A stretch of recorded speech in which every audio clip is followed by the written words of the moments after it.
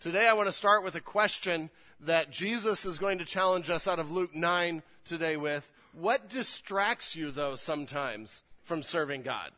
What distracts you from living for God and following Jesus sometimes? So I'm going to actually ask you to respond, sentences, phrases.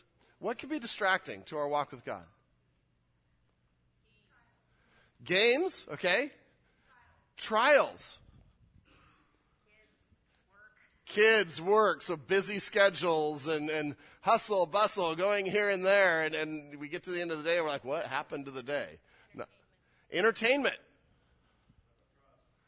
Trust. Can we trust God? Is that where lots of things happen? Ministry, if we have the wrong reason for that.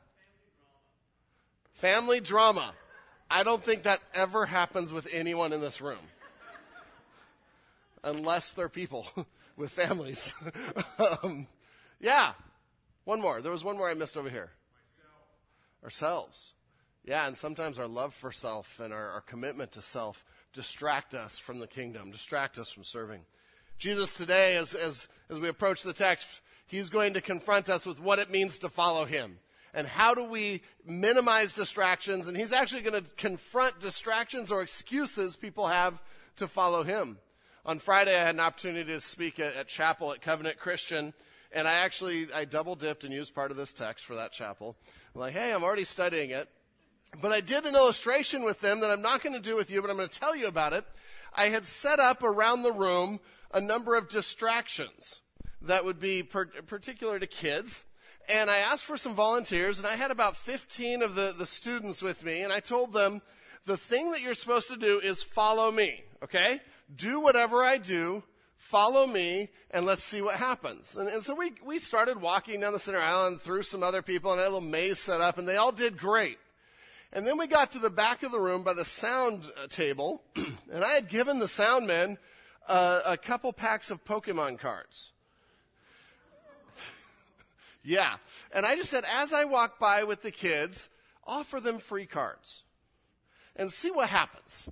And so I'm walking by, and I'm doing some things along the way. So in that case, the guy that was back there, I shook his hand, and just to see if any of the kids would do that. But he starts offering free cards, and boom, what I had done was completely gone, okay? There was nobody shaking his hands. There was this mass around the table. I just keep walking. And I look back, and there's hardly anyone behind me. Maybe one or two of the 15, 20 kids. And that's okay. They all of a sudden realize I'm up ahead. They had all got their free card. And so they ran after me, and the next person I passed was Susie, who had a box of donuts. Cruel. I almost did the donut thing this morning with a sign that says, please do not take, and see how many were gone by the time we got to the sermon. And again, and I had turned and waved to her. None of the students did that because there were donuts. And donuts were the big thing. And so I get up front, and there's two students with me. And I'm looking back, and they're all still around Susie because donuts apparently are more important than me. And they finally come up, and they're eating their donuts and holding their cards. They're just excited. Look what we got! And they're telling their friends. And I had an opportunity to say, okay, you were supposed to follow me, right? Yeah, Pastor Ron, follow you. You're supposed to do what I did, right? Yeah. Did I eat a donut? And you saw some of them sort of put their donuts down, or a couple swallow really fast. And they're like, oh, no. I said, did I get a Pokemon card? And they start handing me their cards. I'm like, the point was, there were things that were distracting and things that appealed to them more than following me. And that's okay, because following me isn't that big of a deal. But what we're going to see in the text today, this is about following Jesus. And Jesus is saying nothing, not even donuts and Pokemon cards, are more important than following him. Except he's going to use things that are maybe more dear to you and I as adults than donuts and Pokemon cards. Turn with me to Luke chapter 9. Luke chapter 9. We're going to be looking at 12 verses today, 51 to 62. As Jesus continues to expound and illustrate what it means to follow him and the commitment required to say we're a follower of Christ. And I know going into this text, there's some challenging things, and I know none of us are perfect. We are all in process.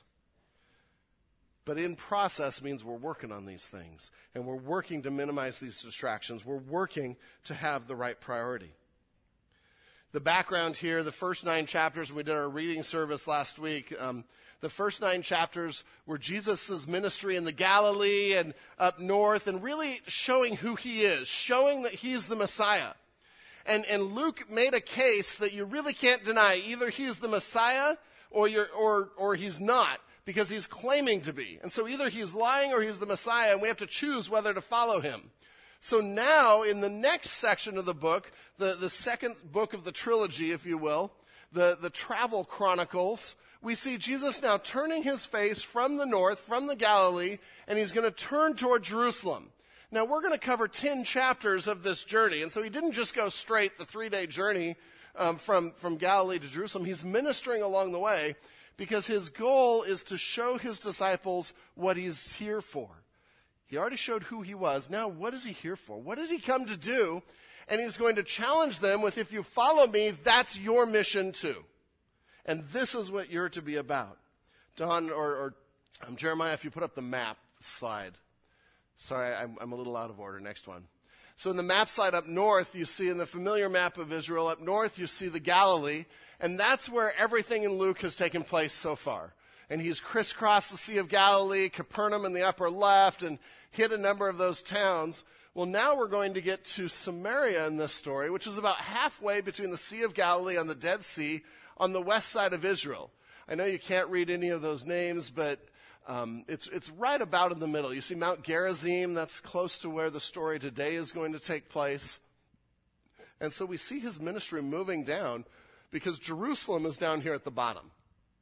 Just to the left of the Dead Sea, up in the mountains, is Jerusalem. And so Jesus is heading to Jerusalem because that is where his purpose is going to be fulfilled. And that is where he is going to give his life willingly on the cross for our sins in our place. That is where God is going to raise him from the dead on the 3rd day. And that is where he will ascend into heaven. And so Jesus now is on mission. He is on task in his time and his way. And so we come to this text, and the first section here talks about Jesus. Jesus now is talking about his ministry in Samaria, and he deals with some attitudes in Samaria. And point number 1 in your notes is to be on the road with Jesus. And this whole section is about being on the road with Jesus. To be on the road with Jesus, we must learn to be counterculturally merciful. We must learn to be counterculturally merciful. We have to learn to have astounding mercy if we're a follower of God. There are no excuses to not have that. And we're going to see as Jesus deals with some of the excuses. To be counterculturally merciful like Jesus was. We'll start with verse 51. When the days drew near for him to be taken up, he set his face to go to Jerusalem. And this is the transition sentence in Luke where we go from the Galilean ministry now to traveling and setting his face to Jerusalem. But it's talking about here, when the days drew near for him to be taken up, the wording there, that word is almost always used of the ascension of Christ. And so Luke here is saying he's about to fulfill his purpose. He's about to fulfill his ministry, and the time has come. Remember, up until this point, Jesus kept saying, don't tell anyone who I am. Don't tell anyone what I've done. It's because God is sovereignly controlling the time of the cross. He is sovereignly controlling his plan. None of this is by accident. Praise God. None of it in our lives is by accident either. And so he is controlling that, and the time has come. And so he is going to be taken up, his ascension, but that's preceded by the cross and the resurrection. And he set his face to go to Jerusalem. What a great word picture. We sometimes set our face to do things, right? And what that means is we have a resolve to do things, a resolute focus. New American Standard uses the word determined. NIV uses the word resolutely. ESV, set your face towards it. And all of those things help us understand the term here. And by the way, you don't have to know Greek to study God's word. A great tool is just to read a verse in several different translations. You'll almost always get the word sense and the idea there. And so he set his face to go do this. You know, some of you with kids, your kids sometimes set their face to do some task, not usually chores. but set their face to play some video game or to go be with their friends. And, when they get that idea in their head, you can't get it out of their head all day.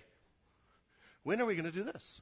When are we going to do this? When are we going to do this? For the 200th time, it will be such, so we can get frustrated, but that's the idea of setting your face to something. And so when we read that Jesus set his face to go to Jerusalem, he intentionally and willingly chose to pursue a path that would give his life for our sins.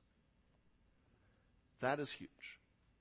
And that is what Jesus is modeling for his disciples, the sacrifice of what it means to be on mission for Christ.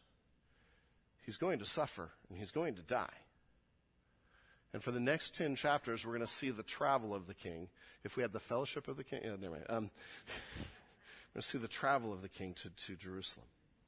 Interesting, Luke has so many little Easter eggs to Isaiah, little snippets that remind us of Isaiah, which is why I wanted to study Luke right after Isaiah.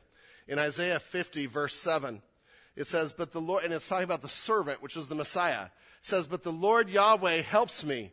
Therefore, I have not been disgraced. And this is the words of the Messiah. Therefore, I have set my face like a flint, and I know that I shall not be put to shame. Same idea. Luke here, and actually Jesus through his words, and then Luke through his writing, is referring back to the Messiah Easter eggs that are in Isaiah. This is the Messiah. Jesus is going to follow God's will no matter where it leads, no matter what happens, even if it's suffering and death.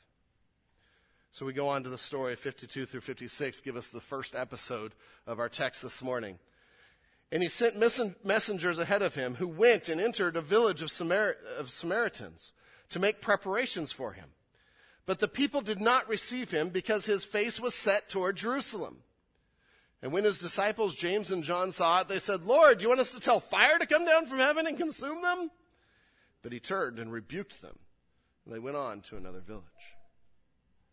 And so in this scene, we see the first illustration of Jesus teaching his disciples a little bit about mercy, because it seems like there was some mercy lacking there. And in 52 there, and he sent messengers ahead of them, and they're probably going to make preparations. They have a group of people. They need some food. They need a place to stay for the night. So, Samaria would have been one of the paths from the Galilee to Jerusalem. In fact, it would have been the most direct path. And some Jews would avoid it because, if you remember from the past, Samaritans and Jews hated each other. And I don't say that like my kids or your kids use the word hate. They despised each other.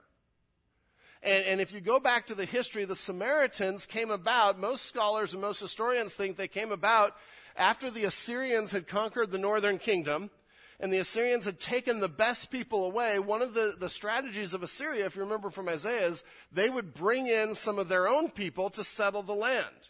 And so they didn't have to take everyone out if they could conquer the ideas and philosophies and culture of the land. And so they brought their people in, and the Assyrians and some other people they had conquered came in and intermarried with the Jews, the Israelites that were there. And so this group became, they were called half-breeds at the time, they were called dogs, they were just all kinds of things. They were hated by the Jews because they were unclean and had compromised with the enemy.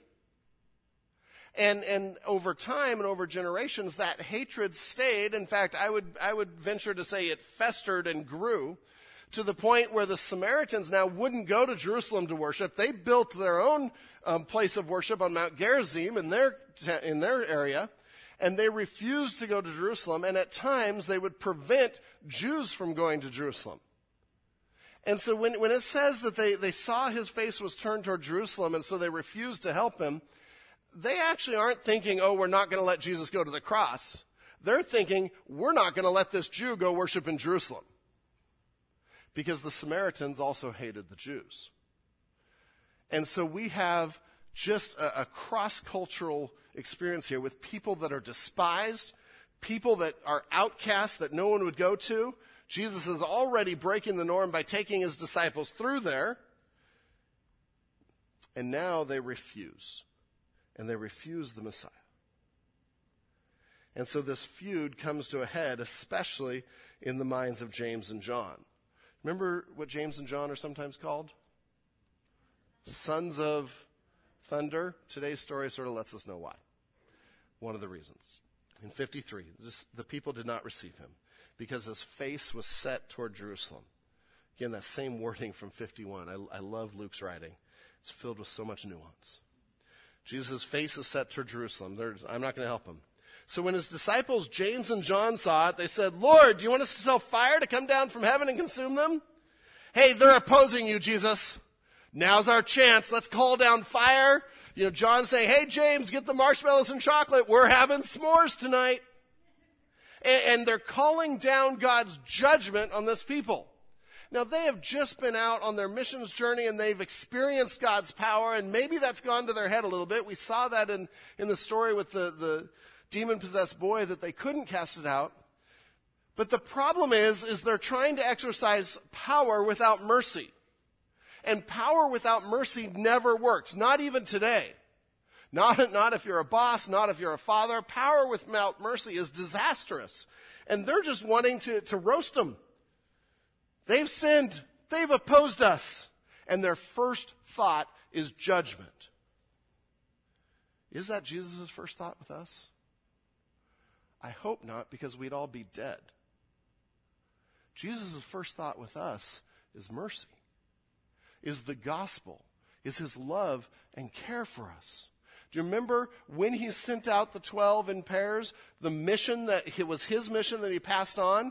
Preach the gospel and help the people, or love the people. Those were the two parts of the mission. There wasn't even a third one that said call fire down on the people. But that's where they went with it. And we do the same thing. Before we get too hard on them, we love to jump to judgment. Now, who hasn't wanted God to bring his lightning down on the car in front of you on the road sometimes? And maybe move it. We yell at people. We get upset at people. Someone offends us. And we want to jump to being harsh with them and just bringing down the hammer. And that's not a godly attitude. Now, is there a place for judgment? Yes. Is there a time for judgment? Yes. But number one, that's never our first thought. That's not where you start. Number two, that's the role of the Holy Spirit and God the Father. And they do pretty well at it. But we so many times think we're little gods. And we need to go around teaching people a lesson. And I say that sometimes. My wife's like, you say that. I'm going to teach him a lesson when I'm angry. And that's not from God. Because ultimately, that's not my job. Now, yes, we have to understand that as we move through the sequence God has said when we have a brother in sin, eventually we come to some pretty hard realities of confronting that sin. But it's always out of a heart of bringing them back to God and a heart of mercy. And yes, as we think through this, it's not talking about governments. Governments are instituted by God to protect the people, and so they need to enforce the laws. But this is talking one-on-one as we go about as followers of Christ. Are we on mission to preach the gospel and love the people, or are we about bringing down fire and brimstone on them?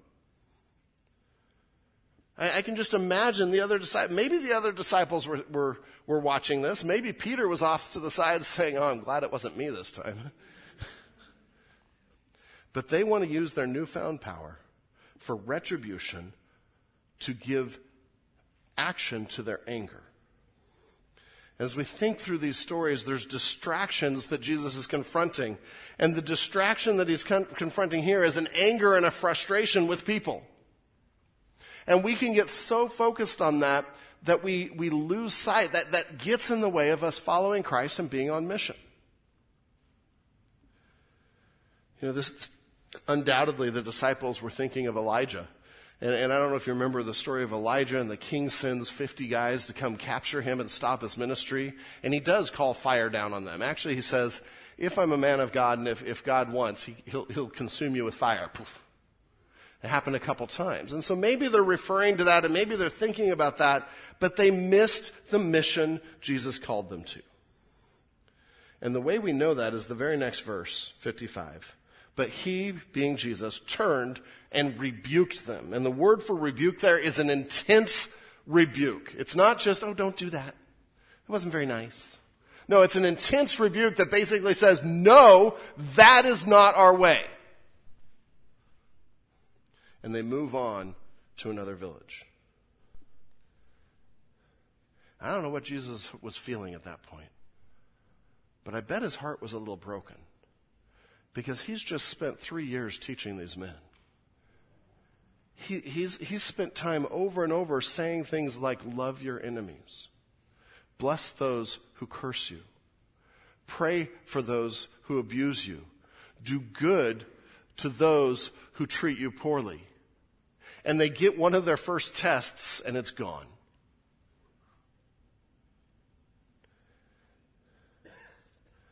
Oh, how we need to remember this.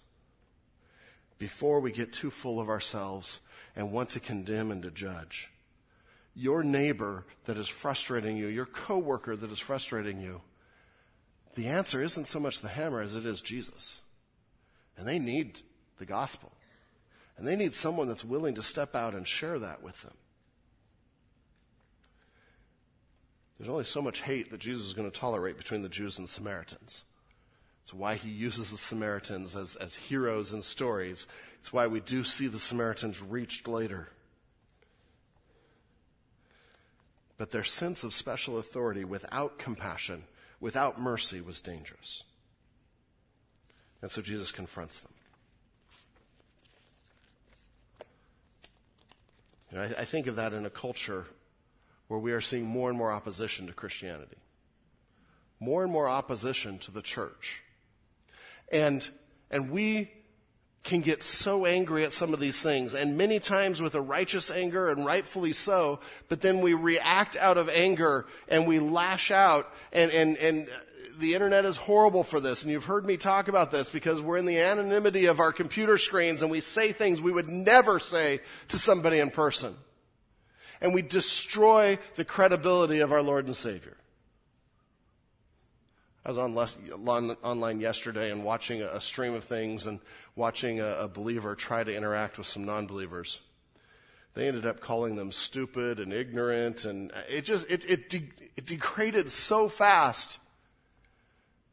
And finally, at the end of that, someone who wasn't a believer said, you know what, you've just sort of proven that Christians are idiots.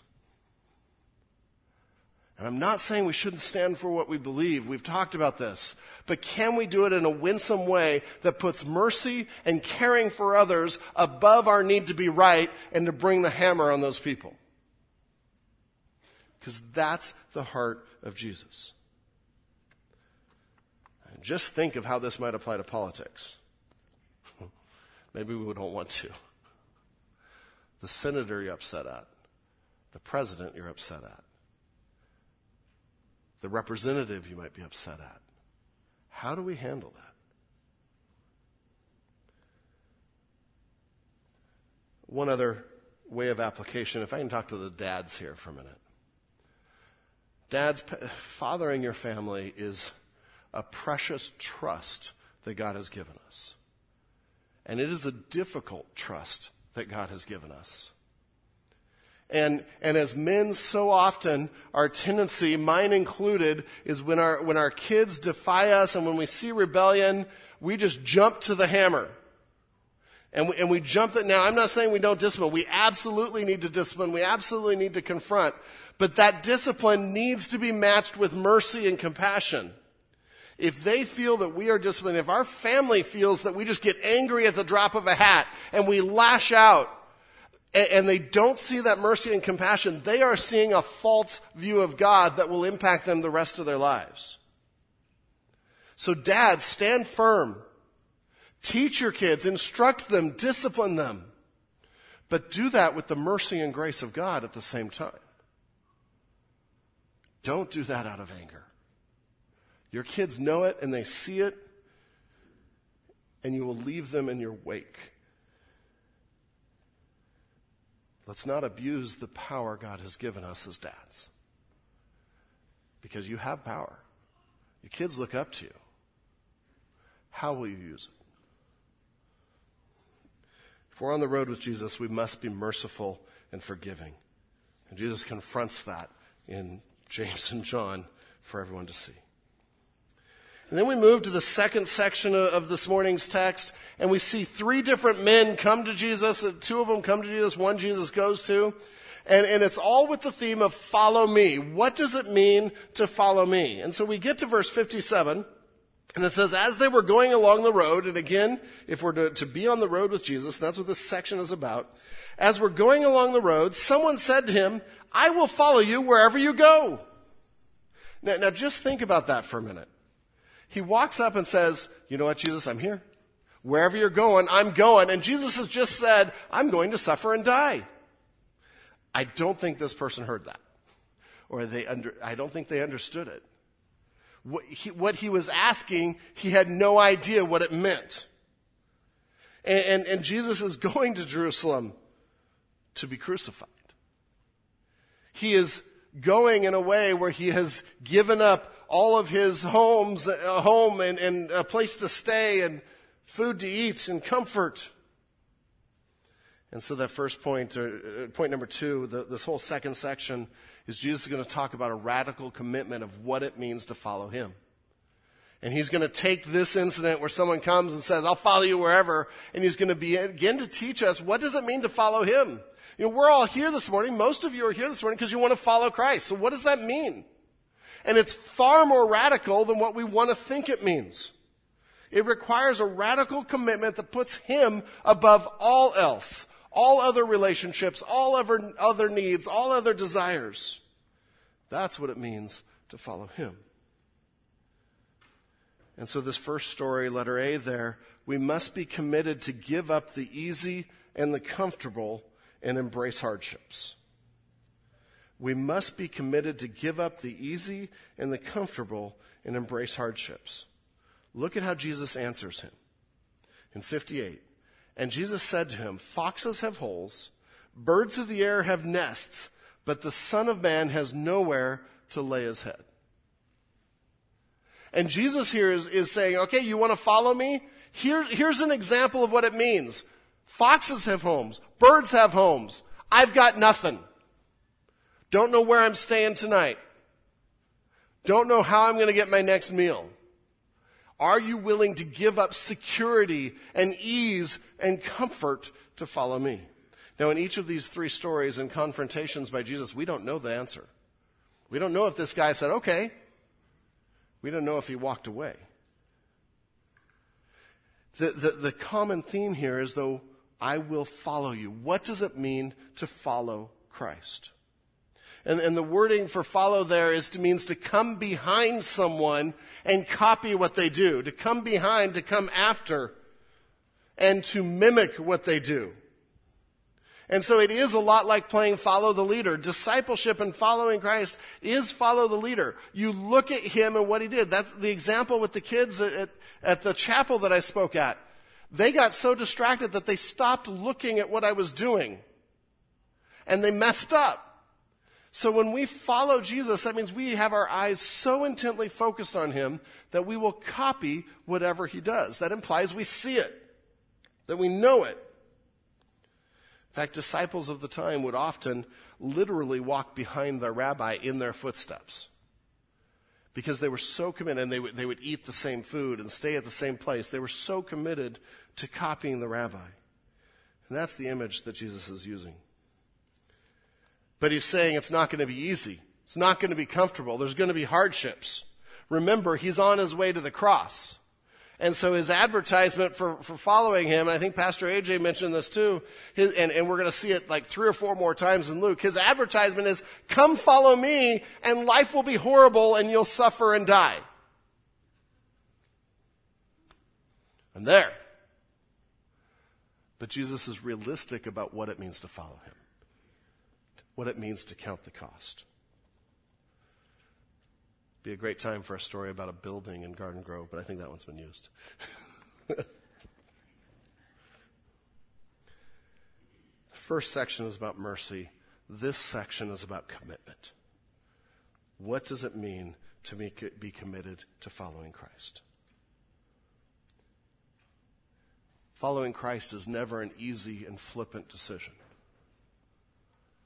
If someone comes and say, you know what, I've accepted Christ in my heart, life's going to be great, we need to talk more. because Jesus promised suffering. He promised hardships. What's interesting is, as believers, do we experience the lack of comfort? Do we experience hardship here? Or do we chase and maybe make an idol of comfort and ease and security? Are we comfortable in a world that we should never be comfortable in? That should disturb us every time we turn on the news and every story we hear, because this is a fallen Genesis 3 world. We should feel homeless here, because this isn't our home. But yet we chase things to try to be comfortable here and to be entertained and to be happy, because that's the American way. No, let's be disturbed. One author said, there will be dissonance, discomfort, unease, and rejection. And if that's not there, we're not following Christ. That is a bold statement, but I believe a true statement. So I'm calling you to a life that is insecure, that doesn't have comfort, that isn't easy, because we're willing to be on task for the mission. We're willing to stand up and tell people about Christ. We're willing to give our possessions and our time for the kingdom of God instead of building great homes. Or houses, rather. That discomfort is out of step with modern culture, who wants the next greatest thing, or a culture that prizes experience over all else right now, and is willing to go into debt and pay all kinds of money for the perfect experiences, time and financial resources that could have been used for the kingdom. This is radical. What if we don't get the next thing that would make our family happy and use it instead to support a missionary that's sharing the gospel? Or better yet, to go ourselves and visit a missionary. We must be committed to following Christ and embracing those hardships, to give up the easy and the comfortable. This is always a decision when we go on missions trips. And are we willing to give up safety for the gospel? Are we willing to trust Jesus to teach our kids that we're on mission? I challenge you, parents, with that, to think about that. Think about what you're teaching your children about the power of God as we pursue security and ease. But this isn't the only guy that comes to Jesus. Actually, the next one, Jesus goes to him in 59. To another, he said, "Follow me." Again, do exactly what I do. Be like me. And the man said, but he said, "Lord, let me first go and bury my father."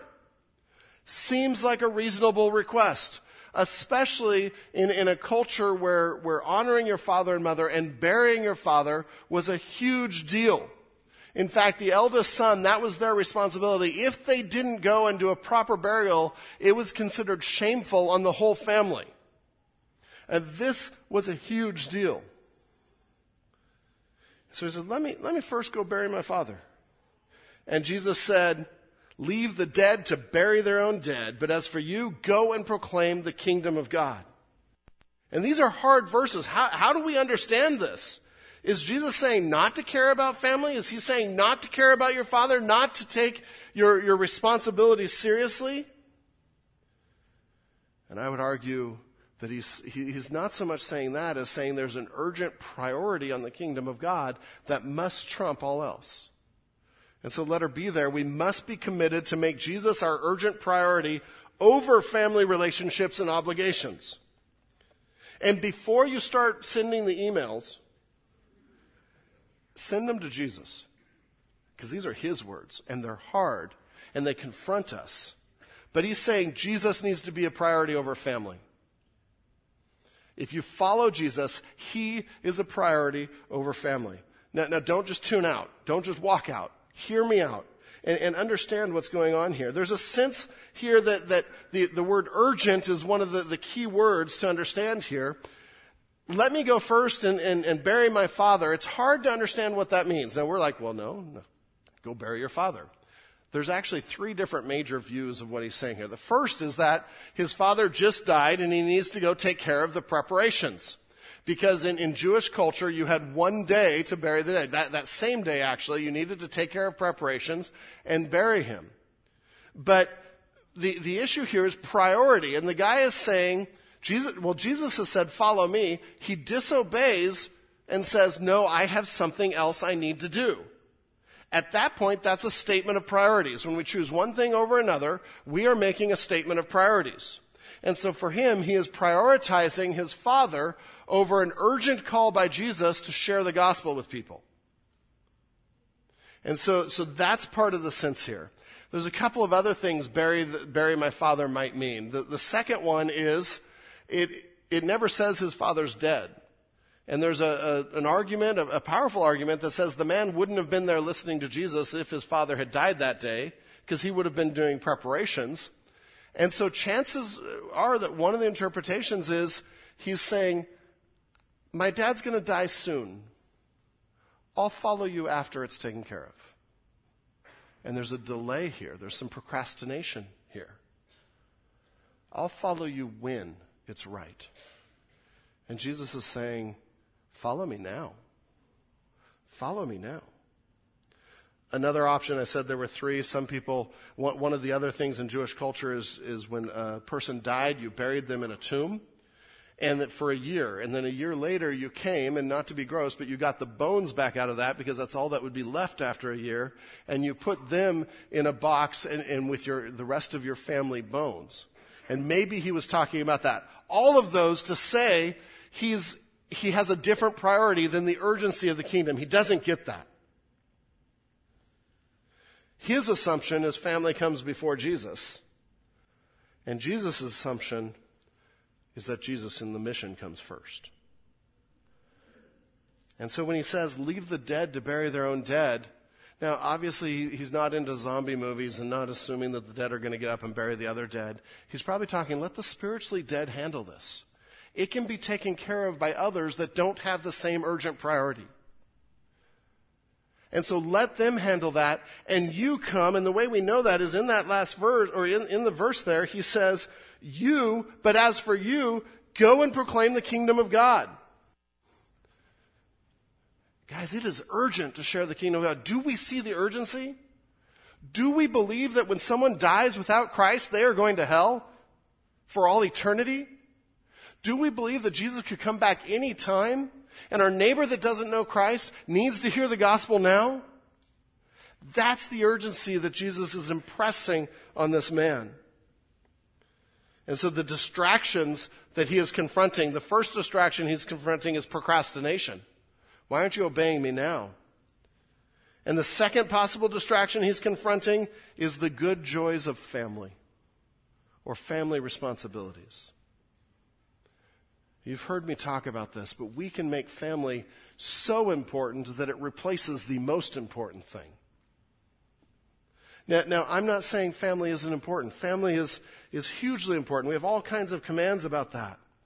But we as believers have a new priority. Let me use an illustration to explain this that was really helpful for me. When you got married, those of you that are married, when you got married, your family priorities changed, right? When I married Susie and my children now are a higher priority to me than my parents and my extended family. They became my extended family. Susie and the kids are my immediate family. That makes sense? We'd all understand that. Well, as believers, we're the bride of Christ. We're the bride of Christ. And so we now have a new commitment, a new priority as the bride of Christ to Christ. Now, that doesn't eliminate our ability to love and care for others. I love my parents. I see my parents all the time. My sister's here. I love her. And that doesn't negate that, but I have a responsibility to provide for my family first and foremost, right? So it doesn't eliminate the other priorities. It's setting an order to priorities. And Jesus is saying, now you're my bride, I'm first. Your relationship with me is first. Those other things fall under that umbrella. And you've heard me talk about this. So my goal of creating a godly home isn't so I can have a happy life. Happy wife, happy life is great popular wisdom. It's just not biblical. Because biblically, she's not my goal. Sorry. My goal is to pursue God and to have a home that brings glory to Him. Now, because of that, I want to serve my wife. Because of that, I want to love my wife. But it's not so I can be happy. That's self-centered. It's so we can be a light for God in our community. It's so we can together sacrifice for the kingdom of God.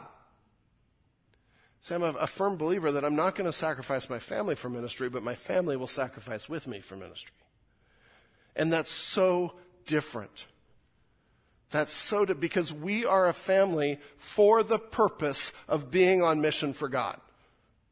There is no other purpose if we understand priorities. And so God gave me 3 kids to refine me probably, to sanctify me in many, many ways, to expose my weaknesses. But so ultimately, we as a family can serve God. And so I can disciple those beautiful young souls to be men and women for God that are about the kingdom. It's an issue of priorities. That's why we follow Jesus. And so when he says, no, don't go bury your father, others can do that, he's confronting a priority and a procrastination that's keeping this man from following Jesus. It's not family first, it's Jesus first.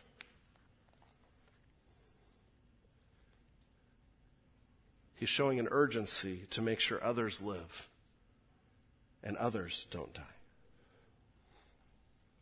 And so he's saying following Jesus takes priority over every other relationship, over every obligation, even to the point of sacrificing family ties and obligations at times, if that's needed. It's hard stuff. Man, I love my family. I would die for my family. Would I die for the mission? This is convicting. Third guy comes. This guy comes to Jesus again in 61. Yet another said, "Oh, I will follow you, Lord." Now, if I had seen the other two, I don't know that I come at this point. I'm like, oh no, this is hard stuff. I will follow you, Lord, but. And as soon as we see a but on obeying Jesus, we know there's a problem. And junior hires don't laugh, but we need to be no buts Christians. No excuses. He says, I'll follow you, Lord, but let me first say farewell to those at my home. And again, probably thinking back to Elisha and Elijah, because Elijah let Elisha go back and say goodbye. But what this represents is a turning back. Well, I'm going to miss them. Maybe I need a good farewell party. Let's have a going away party. And this all delays following Christ. But it also is holding on to the past. It's holding on to past attachments. And again, Jesus isn't saying that you can't love those people. He's saying those cannot be a priority. And if you're going to delay obeying me for those attachments, for those family functions, for that wonderful past that you have, that's a problem. And so Jesus confronts him. And Jesus said to him, "No one who puts his hand to the plow and looks back is fit for the kingdom of God." It's like, what? He wasn't talking about plowing. Who knows? But interesting, the Elijah story where Elisha did go back, he was out plowing in the field and he left his work to go talk to his family. So I think Jesus is actually referring back to that here. But what Jesus is getting at is there needs to be a singular focus on him and his mission that trumps all else. It's the same message as letter B. And so letter C in your notes, we must be committed to have a singular focus on Jesus and his work. No regrets. No looking back wistfully at the good old days. No, we move forward and we serve God. Because the longer we spend looking back, the harder it is to move forward. One author said, if I can find this in my notes, he's talking about a car. If you look back only to the road over which you have just come, your car will become a pile of junk metal. There's a lot of truth there. But the plowing metaphor here, Jesus is using to say, have a singular focus on me. See, the thing with plowing, and I know we don't have a lot of farmers in our midst, but the thing with plowing is to plow a straight furrow, you have to pick a point and you have to focus on that point. And the entire way you focus on that point and you end up with a straight furrow. I think I have a picture of a person plowing next. And so it's hard. You have one foot on this plow and you're driving the donkey and you leave you have a focus straight forward. If you're turning back like this doing it, your furrow is going to go like this. It's going to be all over the place. One joke I heard one time, or a story a farmer was telling, he says, yeah, I had a straight point, but it was a cow. So his furrow went, yeah, as the cow moved. But it illustrates what we focus on is the direction we go. And Jesus here is saying, don't focus on your past. Don't focus on having great goodbyes. Focus on me. And he is talking a dramatic break from family first. And he's talking about sacrificing those family affections. Again, not completely cutting them out of our lives, but making sure our focus is singularly on mission. There are going to be times family doesn't understand why you can't do things because you're coming to church. Or why you can't do things because you're reaching your neighbor. And maybe not even sharing the gospel right then, but doing something kind for your neighbor because your goal is to reach them for Christ. There are going to be times family doesn't understand when you have certain views on certain things. And it's going to get in the way of family. Following Christ is going to get in the way of family. And that's okay. And that's right. A disciple constantly distracted by the past and past associations cannot provide effective service for the kingdom of God. You can't minister with divided interests. So how is your life showing a priority on the gospel? How are we making sure this is our focus, that this is our direction and nothing else? There's no excuses, no buts, nothing getting in the way. Some of the ways I see people doing this, which I just absolutely love, is they'll take every big event in their family's life or in their extended family's life, and they'll somehow turn that to the glory of God. So I love it when I come to a wedding or do a wedding, and the couple says, I want the gospel preached.